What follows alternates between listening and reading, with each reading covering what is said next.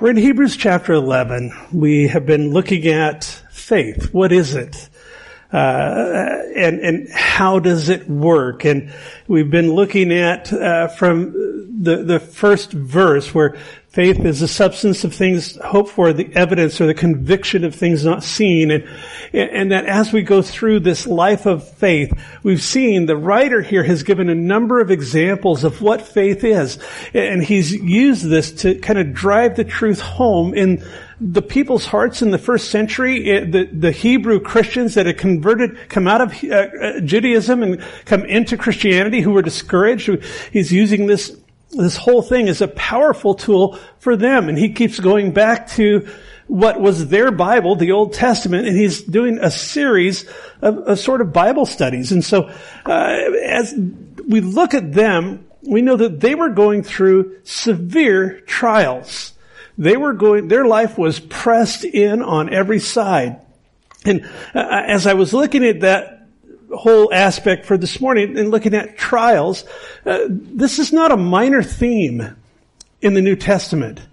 Going through, having troubles in our lives is a major thread that runs all the way through. It runs through the entire Word of God. We see a lot of places. In Romans chapter 5, Paul the Apostle talks about trials. In Romans chapter 8, Romans chapter 12, Philippians chapter 1, 1 Peter chapter 1, 1 Peter chapter 4, 1 Peter chapter 5, 2 Peter chapter 2, James chapter 1. I could keep going.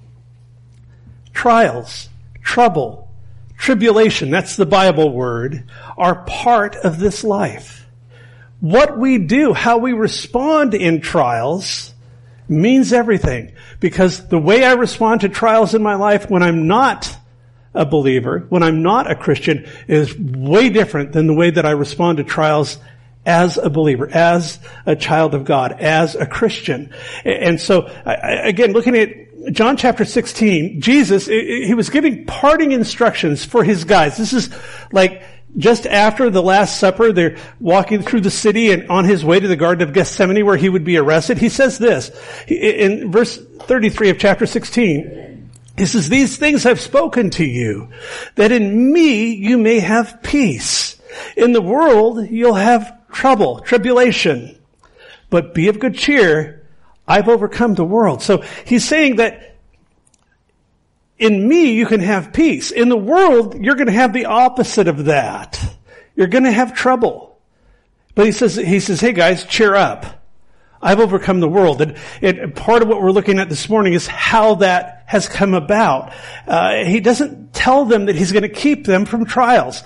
God never promised, hey, it's going to be easy. It's going to be a breeze. Now that you've believed, you've given your heart to Christ, you've let the weight of your life down on Him. Now it's going to just be a cakewalk? No, that's not part of it. Very often, I've shared with you guys before about when my brother came to Christ. He came to Christ and within a month his entire life fell apart. I mean, he lost his job, lost his home, lost his car. And I had an opening in my business at the time and I'm telling God, no, I'm not hiring my older brother to do that. And it never does well when you try to tell God what He ought to do. But at any rate, so he's not telling them that God is going to keep you from trials. Jesus is saying, I'm going to be with you through them. And that's the difference. As we learn to walk by faith, we learn to identify what it is that He is doing in us through the trial. Because He uses those. Three things that He does briefly in trials, and I'm going to move through this quickly because we're, for obvious reasons, don't have as much time. But three things He does. He meets us in them. And He says, by faith, you'll see that He will meet you in that difficulty. He'll meet you. And that's where He pours out mercy. That's where He pours out compassion. That's where He says, I can identify you with your suffering. I can identify with you. And so He does that. He also sustains us through them. As we call upon Him, as we say, Lord, I am not strong enough to bear up under this, because sometimes the trials that we go through are pretty intense. Sometimes that pain runs really deep. Sometimes the things that we experience are things that I freely admit, I would not be able to bear up were it not for his sustaining hand. Were it not for him sending the Comforter. That's what he calls the Holy Spirit. The Comforter will come. He will put his hand upon you. He will strengthen you. He'll sustain you through this. The other thing that he does is that he strengthens our faith through the trials. Now, and essentially our trust, to be able to come to trust him more as we go along. That's what we call growth. And so, as I go through things and I see his faithfulness, and then I go through more things and I see his faithfulness, and it may not come out the way that I thought it would come out. And that's usually where I need to adjust my thinking because he's God. It's important to understand that he's going to grow me through them. That doesn't mean that he's punishing you. That doesn't mean that if you're going through a very painful time, that doesn't mean he did that so that he could just cause you pain. We'll look at that. What it means is he's going to use that for his glory. He's going to use that to conform us to the image of his Son. God causes all things to work together for those that love him and are called according to his purposes. What we see in Romans 8:28.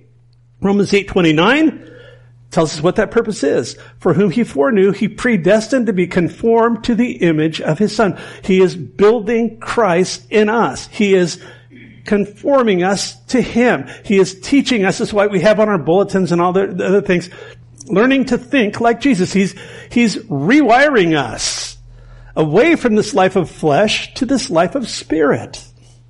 So, as the Hebrew Christians, they were going through some really, really tough stuff. They were going through persecution. They were going through loss of property. Probably the biggest trial that they had was this is about 30 years when this book, Hebrews, was written, about 30 years after the cross and the resurrection, was they expected that Jesus would have returned by then. And that was huge for them. They were discouraged. They were disillusioned. It was a very difficult thing, a very difficult period. Persecution was on the rise in the mid-60s. The early to mid-60s is when it's thought this letter was written. And it would continue to increase in 66. Literally, the Jerusalem would come under a 4-year siege from Rome, and it would end with the city being obliterated, and Christians and Jews being carted off to different parts. Those that survived, because there would be crosses all over the city. I mean, it would have been horrible. These guys are going through it. They're going through a lot of trials.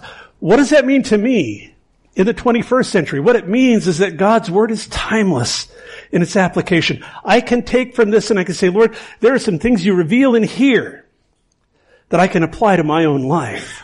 That I can take hold of in a tangible, spiritually, but in a tangible way that I can grab a hold of these things and I can apply them to my life and I can say, Lord, I see you working in the midst of this thing that I'm going through. I see you touching my heart in ways that probably wouldn't be touched any other way except when my life is just in difficulty. I've often said, folks, we don't like trials. I don't like going through trials anymore. It'd be like looking forward to going to the dentist's office. I mean, nobody does that. But the purposes of God are worked through them. And as we fix our eyes on that, we're able to endure this. A couple things that were happening to these people as their faith was being tried. They were disillusioned. Literally what disillusionment is, it's holding on to an expectation which will not come about.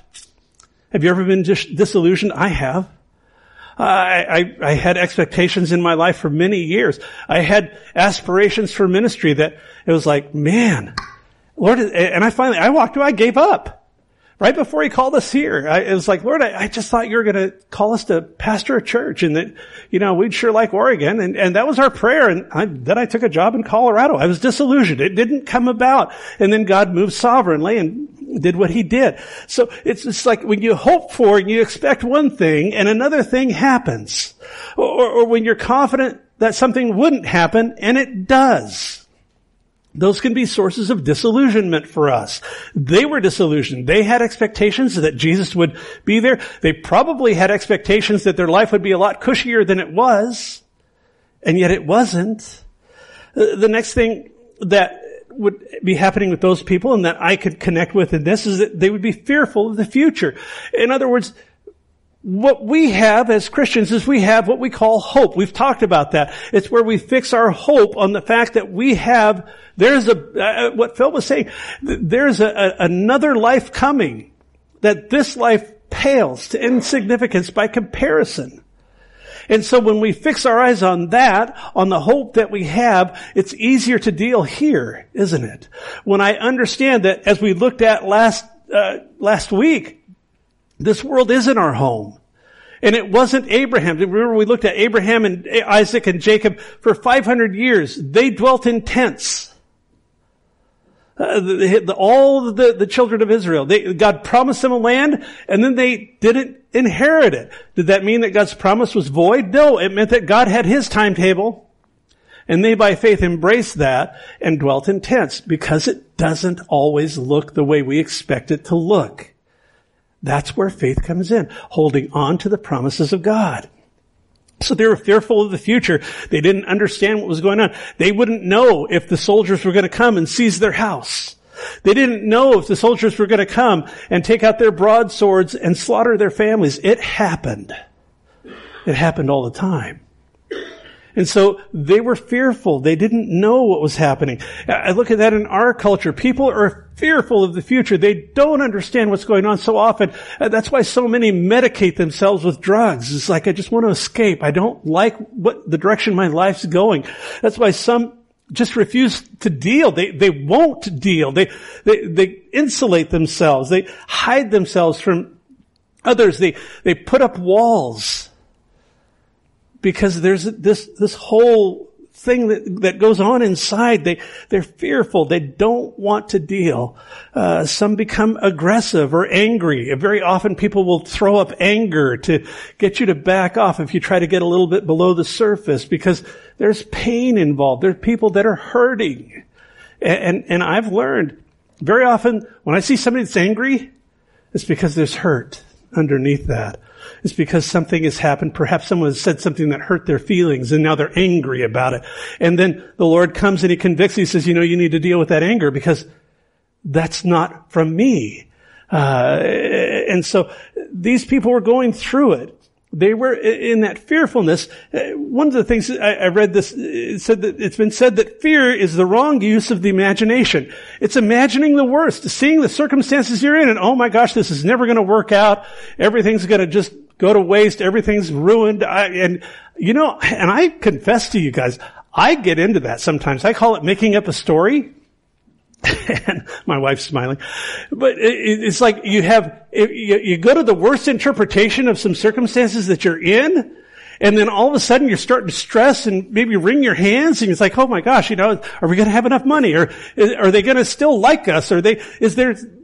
What's going to happen next? And we can do that. And if we make up a story about it and we start acting out of emotions, then the next thing we do is we're acting on bad information. And so that's going to produce a bad outcome. And I know that in my life, there are times where I say, I just like to keep short accounts with people. Are we okay? And they're like, yeah, what are you, silly? What's going on? Because I want to make sure that I'm not acting on bad. I don't want to get myself in a place where I can make up a story.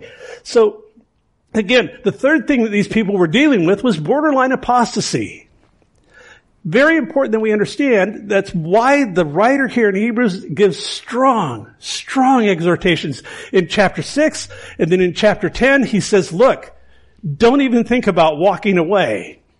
There is nothing there. They were thinking about going back to Judaism. I've talked about different isms, and I came out of an ism when I was raised in Mormonism and all of that. The last thing in the world I would think about doing is going back to that, because of the truth of the gospel, because I understand that in His kingdom is life. There's no other thing that exists. They were thinking that it did. That's why the writer went to such great lengths to say, look, Judaism expired.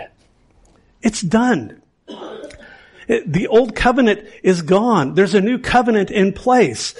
And so they were beginning to waffle. They were beginning to go through these things of considering going back when there's really nothing to go back to. It was in their own minds, a construct of theirs, because Judaism was still going on. But they had come out of Judaism. They had renounced that and embracing Christ. And many of them had gone through some huge struggles as a result. So the point is that our loyalty and our confidence reside in the same place.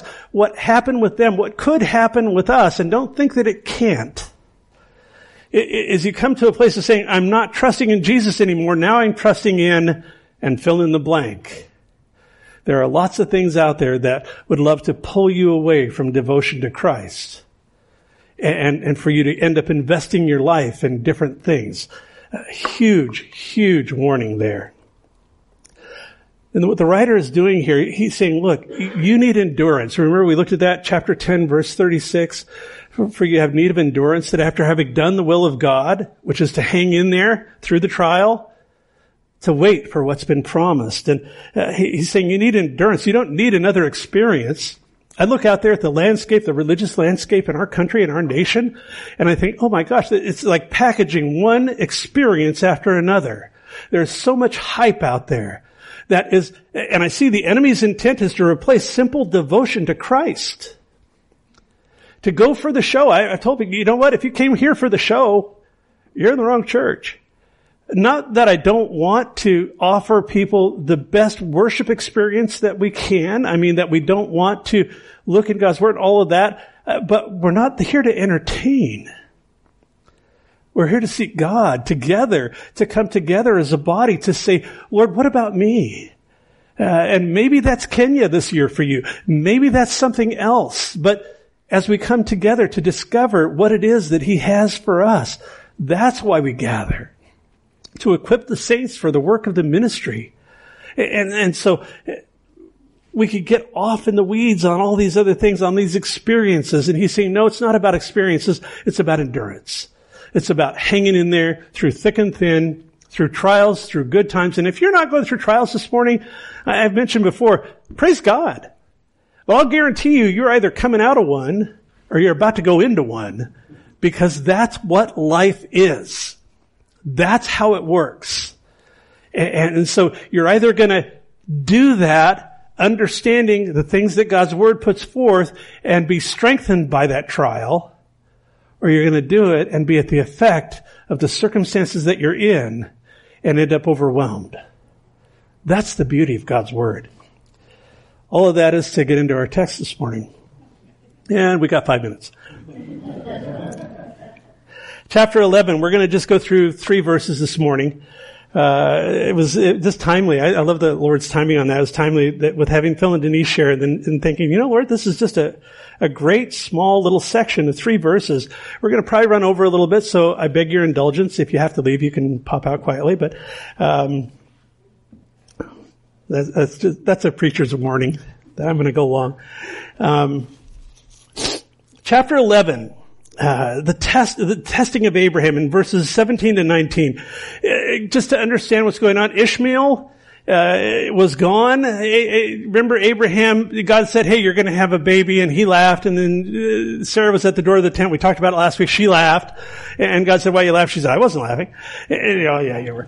But the point is that, so here he is, he's 100 years old, and they have this baby in Genesis 21, and out of that, God has promised that He had already promised Abraham, through you, the nations of the world are going to be blessed through your seed, and all of that. And so Abraham gets this promise, and God reinforces the promise in Genesis 21, and then we look in Genesis 22, which we're going to go into some this morning, and God says, now I want you to take your son, that son of promise, Ishmael, or Isaac, not Ishmael, and I want you to take him to a place I show you, and then I want you to sacrifice him there. It was really interesting. So in verse 17, in Hebrews 11, we see, by faith Abraham, when he was tested, offered up Isaac, and he who had received the promises offered up his only begotten son, of whom it was said, in Isaac your seed shall be called. That's Genesis 21. Verse 19, concluding that God was able to raise him up, even from the dead, from which also he received him in a figurative sense.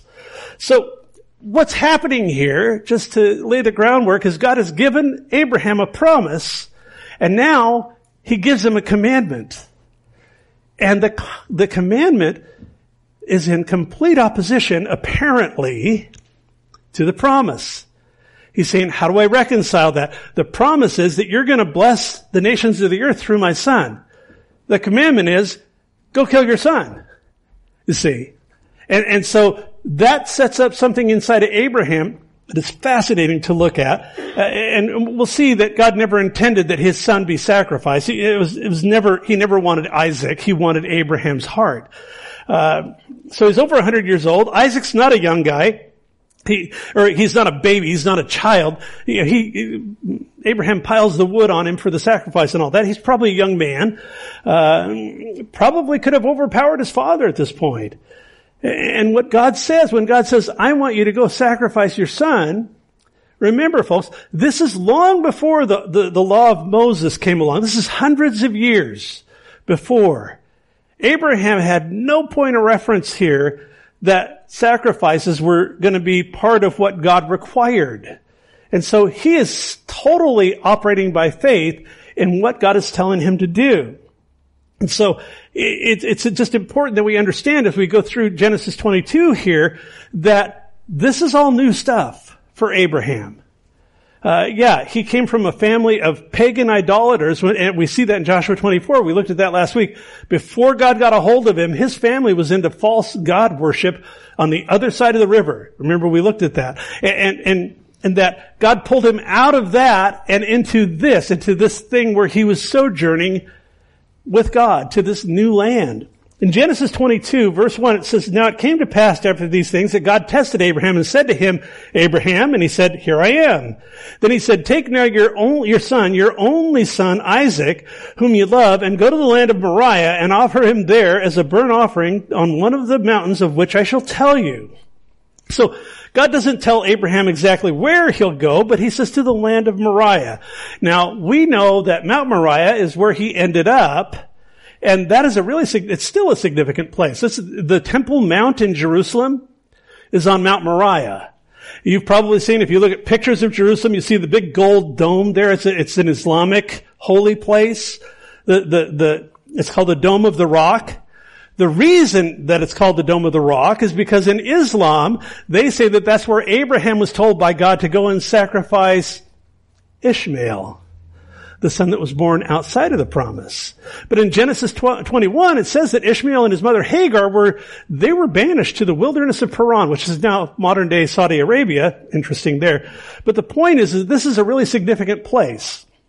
And I look at this and I think, wherever God puts down the truth, the enemy puts down a lie. That whole dome, there's a rock inside of the dome, and it's said that this is where this took place, except it was with the other son, the son outside the promise. And we know that that's not the case. So he doesn't tell him exactly where it's going to be, but he does tell him, I will show you as you go along. So verse 3, So Abraham rose early in the morning and saddled his donkey and took 2 of his young men with him and Isaac his son, and he split the wood for the burnt offering and arose and went to the place of which God had told him. Then on the 3rd day, Abraham lifted up his eyes. He saw the place far off. So imagine this. Imagine that you're the father, you're Abraham, and God has told you, I want you to take your son out, and I'll show you where to go. I want you to take fire, or wood for a fire, and I want you to take a really sharp knife, and I want you to sacrifice your son to me. Imagine what would be going on. He says, your son whom you love. Abraham and his wife, Sarah, had poured into the son of promise.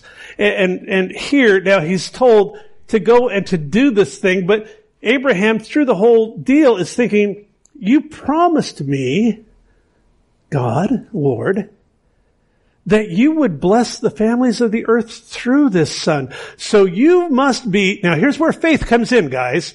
He's got the promise, and then he's got the action that is in conflict with the promise. An apparent conflict. I gotta say apparent, because it never was in God's mind. But Abraham couldn't see the outcome. That's why faith is required. We so often cannot see the outcome of that thing that's in front of us, that thing that we're going through.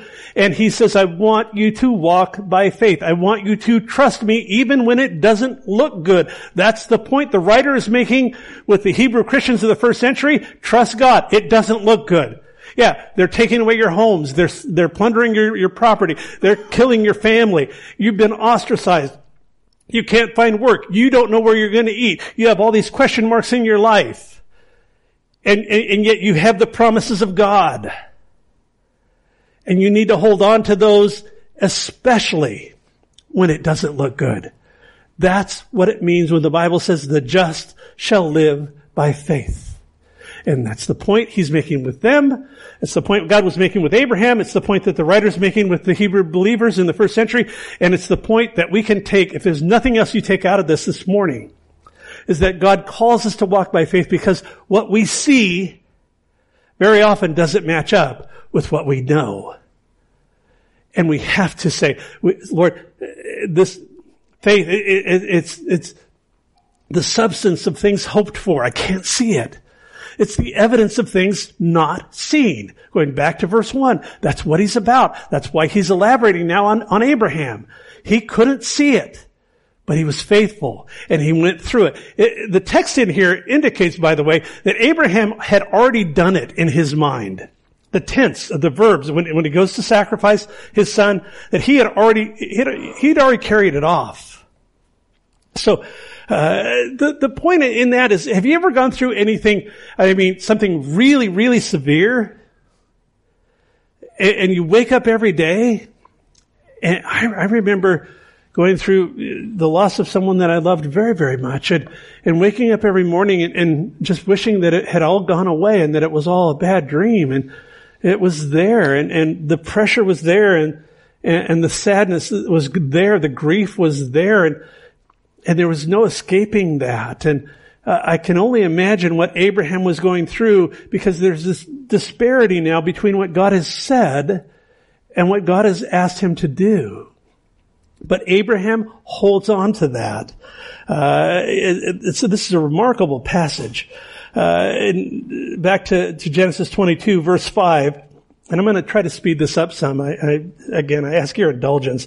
Abraham said to his young men, "Stay here with the donkey, and the lad and I will go yonder and worship, and we'll come back to you." So he's even assuming that his son is going to come back with him afterwards. Even in the text here, you can see that there's this thing called hope that is going on in Abraham's heart. And that's by faith. He is hoping for that thing that he can't see. He doesn't understand the outcome, but he's walking by faith. So Abraham took the wood of the burnt offering, he laid it on Isaac his son, and he took the fire in his hand and the knife, and the two of them went on together. But Isaac said to Abraham, his father, and said, "My father." And he said, "Here I am, my son." And then he said, "Look, the fire and the wood, but where is the lamb for the burnt offering?" In other words, Isaac's kind of scratching his head and he's saying, "Okay, we got the fire, we got the wood. I see you got the knife. Where's the animal?" And Abraham says, verse 8, "My son, God will provide for himself the lamb for the burnt offering." And so the two of them went on together. It's one of those moments where Abraham would have to absolutely be trusting God at this point. He knows what he's been told to do. And he also knows that this is the son of promise. This is the one God promised 25 years before his birth that he would have. And now everything is lining up. The pressure's on. And he has to either cave to his fear or walk by faith. Oh, guys, that's so often what God does with us. It's a very intense, sobering reality that Abraham has to face, because what he saw didn't look good. Verse 9, "And they came to the place of which God had told him, and Abraham built an altar there and placed the wood in order, and he bound Isaac his son and laid him on the altar upon the wood." Now, at this point, you've got to think, it doesn't say what's going on in Isaac's head, but you can only imagine Isaac starting to kind of look at his dad like, "What are you doing?" And Abraham stretched out his hand and he took the knife to slay his son. So Isaac had carried the wood, so he would have to be cooperating with his father. And I think about the intensity of this moment, their eyes meeting, the love, the uncertainty, the fear, the grief, the pain, all of this stuff piled on at this moment. Abraham draws back the knife. Verse 11, "But the angel of the Lord called to him from heaven and said, 'Abraham, Abraham.' So he said, 'Here I am.' And he said, do not lay your hand on the lad or do anything to him, for I know that you fear God, since you have not withheld your son, your only son, from me. So Abraham stops dead in his tracks as God speaks to him. And he lifted up his eyes and he looked, and there behind him was a ram caught in a thicket by its thorns. And so Abraham went and took the ram and offered it up for a burnt offering instead of his son. Pardon me. This is, and I would love to go there. I'm not going to rabbit trail. I'm very sorely tempted to do that because this is a perfect illustration. This is a type and a shadow. We've talked about in Hebrews is full of shadows. And here in Genesis, in the very early pages of the Bible, is a picture of substitutionary atonement. That's the fancy word for it. In other words, one dying in the place of another, which is exactly what is fulfilled in Jesus when he goes to the cross. He is the Lamb that would take our place. A beautiful picture of that. Verse 14. I'm still resisting.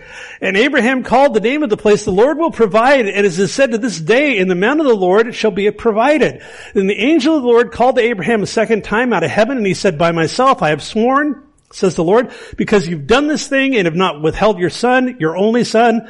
Listen to this. Blessing, I will bless you.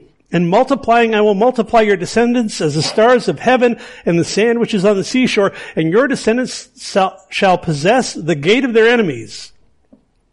In your seed, all the nations of the earth will be blessed. Now, I want you to understand something. What he says here, he says, because you have obeyed my voice. He does not say because you were willing to sacrifice your son.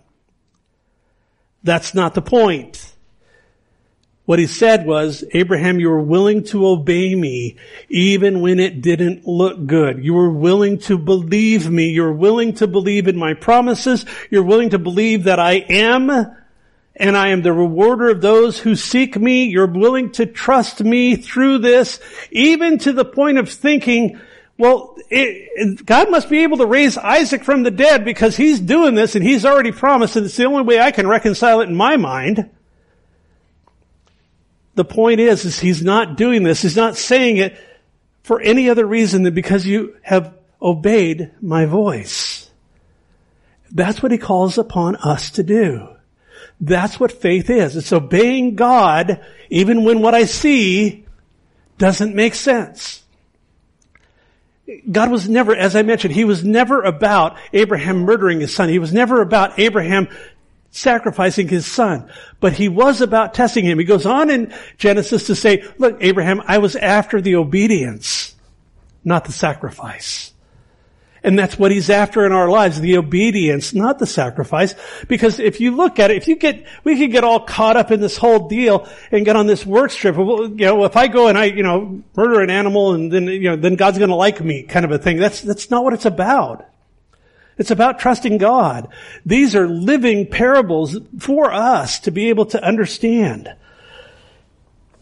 3 things I want to look at as we wrap up from this passage. The first is faith is not about how much we sacrifice, but about how much we trust.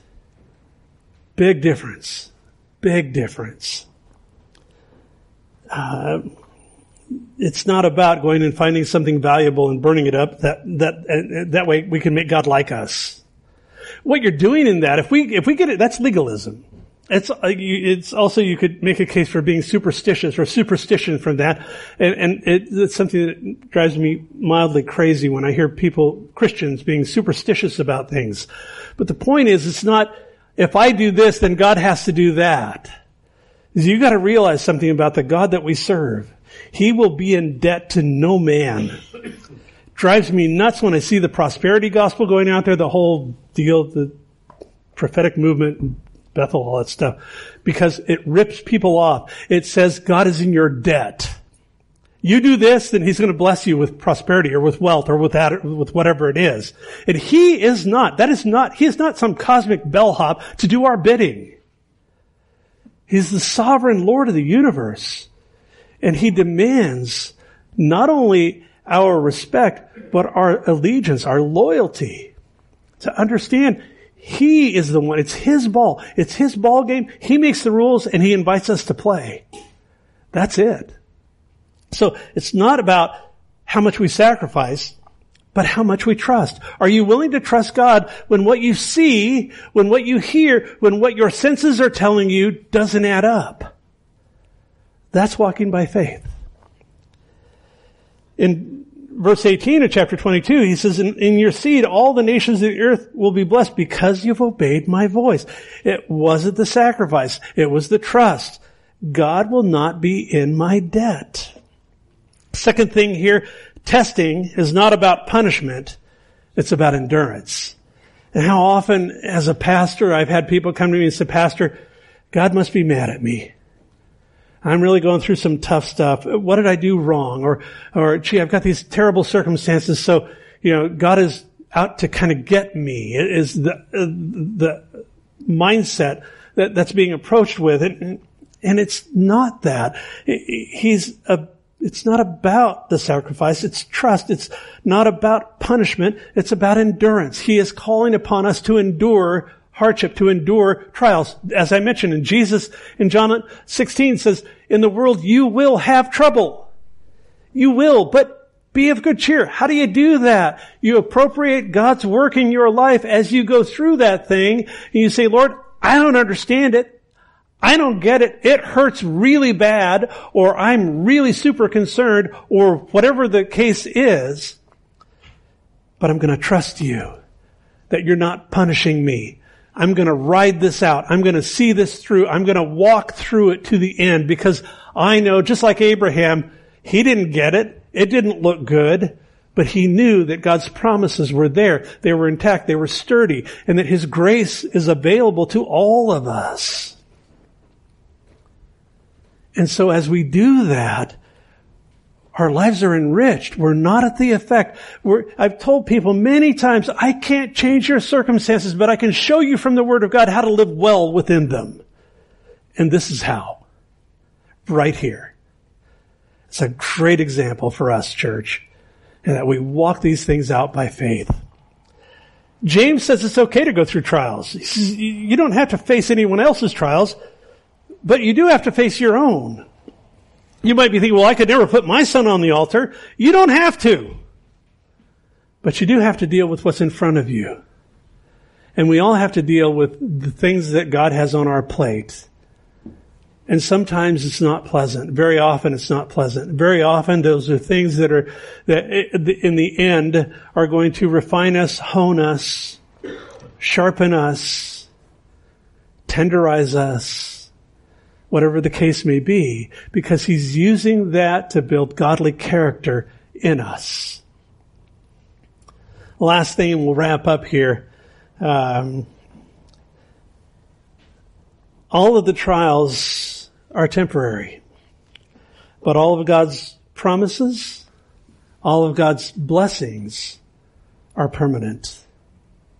Folks, it's so important when we're going through it. It's so important when our life is being pressed in. It's so important when the stress is there. It's so important when we wake up in the morning, we go, oh, it's still there. That thing is still, whether it's a small thing or a major thing, it's so important that we learn that the trials are temporary. This too shall pass. It'll pass. The Bible says this life is like a vapor. It's there for a moment. It's like a mist. It's there and it's gone.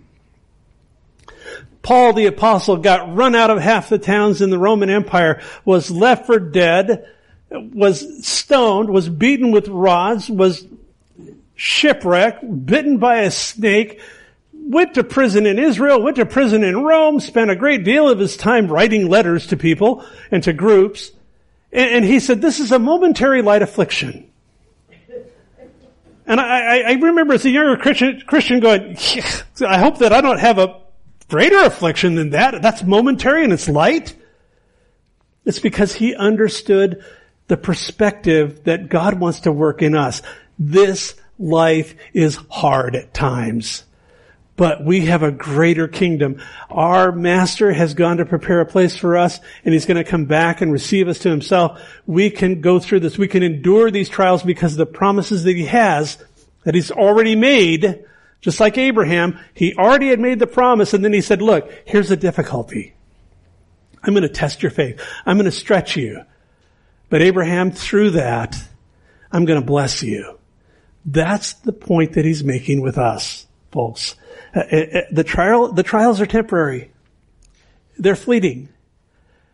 But his word abides forever. His promises abide forever. His presence in our lives, if you're a believer, is permanent. Let's live that way.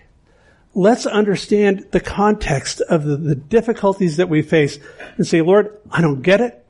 I don't understand it. It hurts, and it may hurt really bad, but I trust you in the middle of it. And I want your will in my life, even if it hurts, even if it's hard, even if it's not comfortable for me or those around me.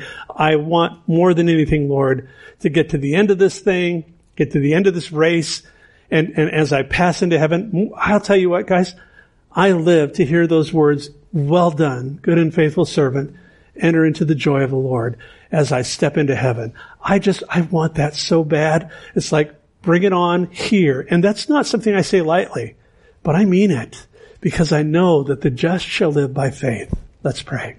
Father, we want to thank you, Lord. Yeah, God, thank you for these three little verses that can have so much weight in our lives that you use to encourage us, Lord, that